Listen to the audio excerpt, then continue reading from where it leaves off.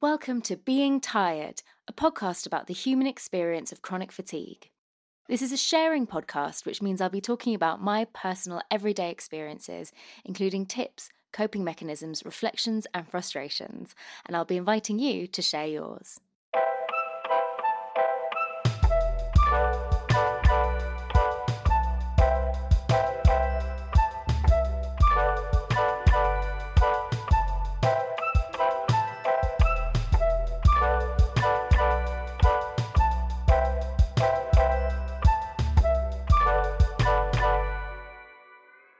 Hi everyone. So this week I want to talk about gratitude lists. I want to talk about gratitude as a concept, but more specifically how to implement that concept into your experience of life practically. So for me, that's via gratitude lists. In terms of fatigue, it's something that's massively helped with my experience of fatigue. As we know, there's kind of the base level of fatigue itself, and then on top there's your experience of it. So anxiety, depression, frustration, tension, all these kind of exacerbating things that can just amplify the experience of fatigue into something really horrendous, take it to another level of unbearable than just the pure fatigue itself. One of my goals for this podcast was to help people who are just starting out their experience with fatigue and thinking of the things that I wish that I'd known and the vast swathes of reading and research that I've done over the years, the various books, articles, support groups online, NHS services, like self-care podcasts, fatigue specialists. There's all sorts of different sources throughout my quest to deal with fatigue, because that's how I deal with stuff. So I'd love to break down some of those things, centralize them for people that if you're not potentially not strong enough to self-advocate or just don't have the capacity to be doing loads of research at this kind of a time that you might not necessarily come across. So I really would like to be helpful in that way. And gratitude lists sound so tiny, but they've been really, really huge for me. And I found them quite early on. Well, not early on. But anyway, they were really transformative for me. So I'd love for you to really take note of this. So I came across them when I was reading the We book. It's just W-E. And I'm like, I don't know. Why don't I know how things are pronounced? I don't know if it's we or like we together, us, or if it's like the W-E book. So whenever I'm talking about it, I do this whole spiel where I'm like, it's the We book. I don't know if it's W-E book, but but I'm just going to call it the We book. But it's by the journalist Jennifer Nadel and Gillian Anderson. And this was before her stint as the amazing Dr. Jean Milburn in Sex Education. Guys, if you haven't seen it yet, go and watch that show. Turn this podcast off immediately and go watch Sex Education. It's such a joy. It's like really, really beautiful representation of youth. And for me, like a really cool reimagining of what coming of age comedies could look like diverse, full of communication and growth, and such like touching and educational and important scenes of sex and identity and friendship. And it's really like anti-toxic masculinity in quite a gentle way. It's so, so good. This podcast isn't about that, but it could easily be. It's so good. But anyway, just so Gillian Anderson, who you may know as Dr. Jean Milburn, if you aren't ER fans, not ER. Oh my God, what's the show? The X-Files. My 90s brain. Anyway, so she co-wrote this book as like a practical guide for women on living our best lives. And it's like a self-help book, but not lame. So the first exercise in there is gratitude lists, something that I'd come across previously as a principle, but not really done. And I've read since other methods, but this is just the one that I think is absolutely perfect.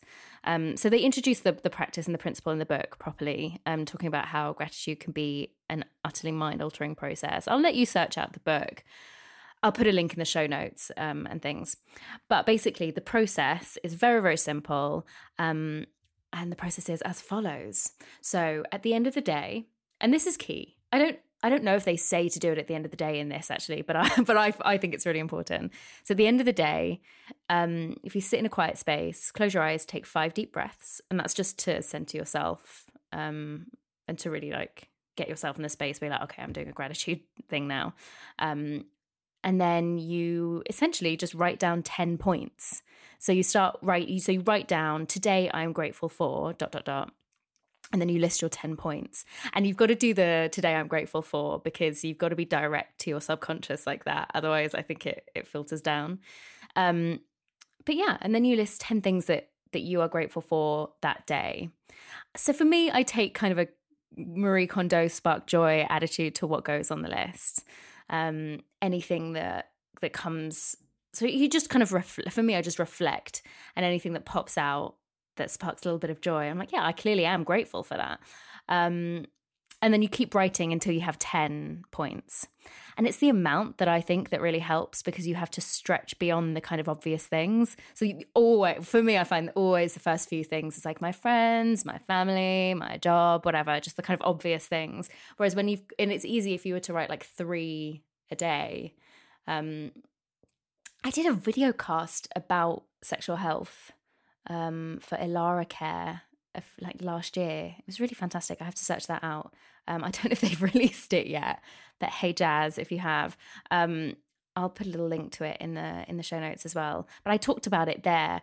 We talked about the gratitude as a principle and as an exercise, and how actually I think she said, the host of it at the time said that she did gratitude in the morning to kind of set up her day, which is lovely. And she was like, she does like 3 points. But for me, I know that for me, that would just be it would end up being just like lip service, just like, cool, yeah, I'm grateful for my house and my health and my partner. Okay, anyway, whereas I think writing down 10 forces you to stretch out of the seemingly mundane, kind of obvious things. And those are the things that I think really add the value to the gratitude list, is the things that you end up writing that you realize that the seemingly mundane is actually where a lot of the wonderful things in life happen. I know it sounds so awful. Like a lot of my gratitude list, there's at least 3 or 4 points that are like, I had a nice sandwich. Do you know, I loved that sandwich. That was brilliant, awesome, tick. Or like, I had this nice nail polish and I put that on earlier. It made me happy. Like, it's important to recognize those moments. In a kind of, I don't know if you guys are into Studio Ghibli, but there's a thing about how Miyazaki romanticizes the everyday things in life, like tidying up or chopping food for cooking. And it's so important for mental health to realize that is where a lot of happiness is, and importance in your life. But yeah, anyway, so that's the process of the gratitude list. You sit down at the end of the day, you center yourself by breathing, and then you write down a list of 10 things that you're grateful for that day. And that is it. It's very basic, very simple. But it's so powerful for me. It's something that really, if I've let my mental health go a bit, if I'm feeling anxious, and I know that the first port of call, in the same way that like, eating well or hydrating, you're like, right, you're not taking care of yourself. My first port of call in terms of my mental health is the gratitude list. And it is, they say in the book, actually, it's a direct quote, they say the picture of your life starts to change. And it's so true. Like, it's the cumulative effect that when you're doing it regularly, it carries you through on really rough days. I'm having a really rough day today, actually. I've had like a really nice week or so of feeling really energetic. And then yesterday I just felt so rough. Today I've woken up with some sort of, I always feel like I have the flu when I've got fatigue. I get like sniffly and things, and I would panic. Oh, brilliant, I've got a cold, or I've got coronavirus again. And you're like, oh, great. But I don't know why it comes hand in hand with fatigue sometimes. But yeah, so today I'll struggle with a gratitude list because I'll do less. I'll feel crummier, I'll just be like, I hate this.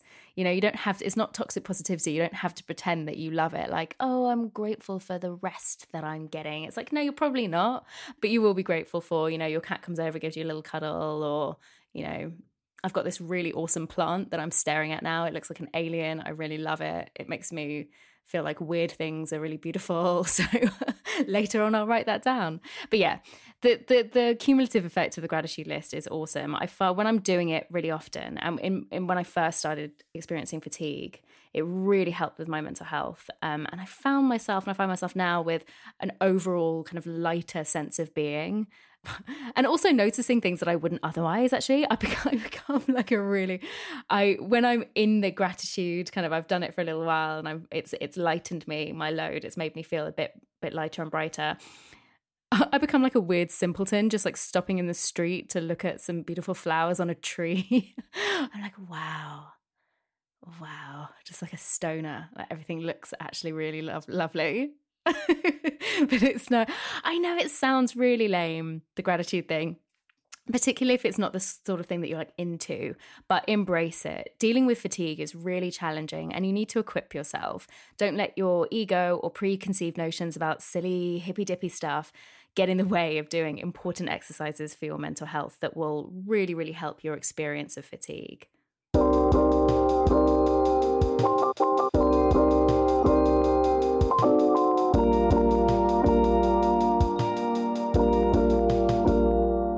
So something that I haven't done, and we're on episode 6 of the podcast now, so it's a little bit ridiculous for me to suddenly remember to do this, but I would really, really love to hear from you all. And whenever I do, I get really excited, and it's so fantastic having that conversation and finding out all your thoughts and hearing from people after they've listened to a show and their feedback or their coping mechanisms and whether or not things have resonated with them. And I really, really love hearing that, and I'd love to share more of that.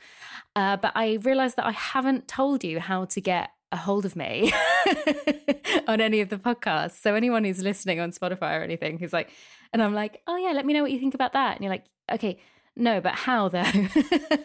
So please come and follow on Instagram at Being Tired Pod. Or on Twitter, also at Being Tired Pod. I'm mostly on Instagram, to be perfectly honest, because Twitter just is not quite set it up properly yet. But yeah, come and grab a hold of me on, it's not like that, no physicality, on Instagram. I've had lots of feedback on the spoon theory, which has been really, really interesting, and I'd love to share that more. But I thought I'd give you a chance to come and find me on Insta first. Because that one resonated with loads of you. There were people saying how relatable the kind of battery thing was, and particularly about being really low on battery and then not really being able to stop yourself from like doing a really high intensity battery zapping kind of game, even though you know it'll wipe you out, you just can't stop yourself. And then you're just left with no battery on the tube for 45 minutes with nothing to do because you're like, I've got 9% battery.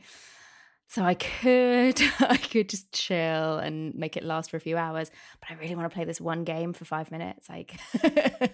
And honestly, that's what I found myself doing this week. I'm so tired today. And it's because I really, really overexerted yesterday and the day before. I just didn't stop. Didn't do any of my self-care stuff. I didn't take any breaks. Now I'm paying the price. So do as I say, not as I do. But anyway, yeah, that's just me wanting to share how to come and follow the podcast and how to get in touch. So come find us on Instagram at Being Tired Pod.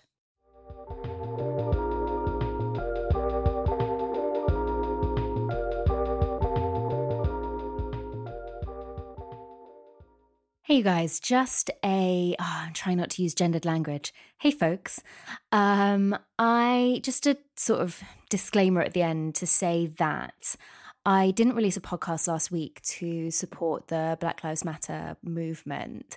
It just didn't feel right to be sharing any other content, and frankly, I wasn't really in the mood. But I wanted to continue on this week.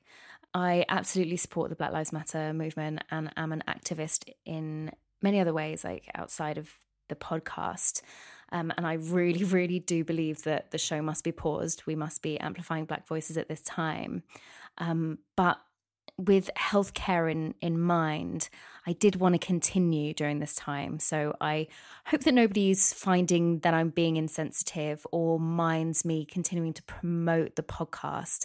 I won't be doing so in any kind of toxic positivity or ignoring it kind of a way, even though I will be ignoring it because it's not really the platform for me and my activism.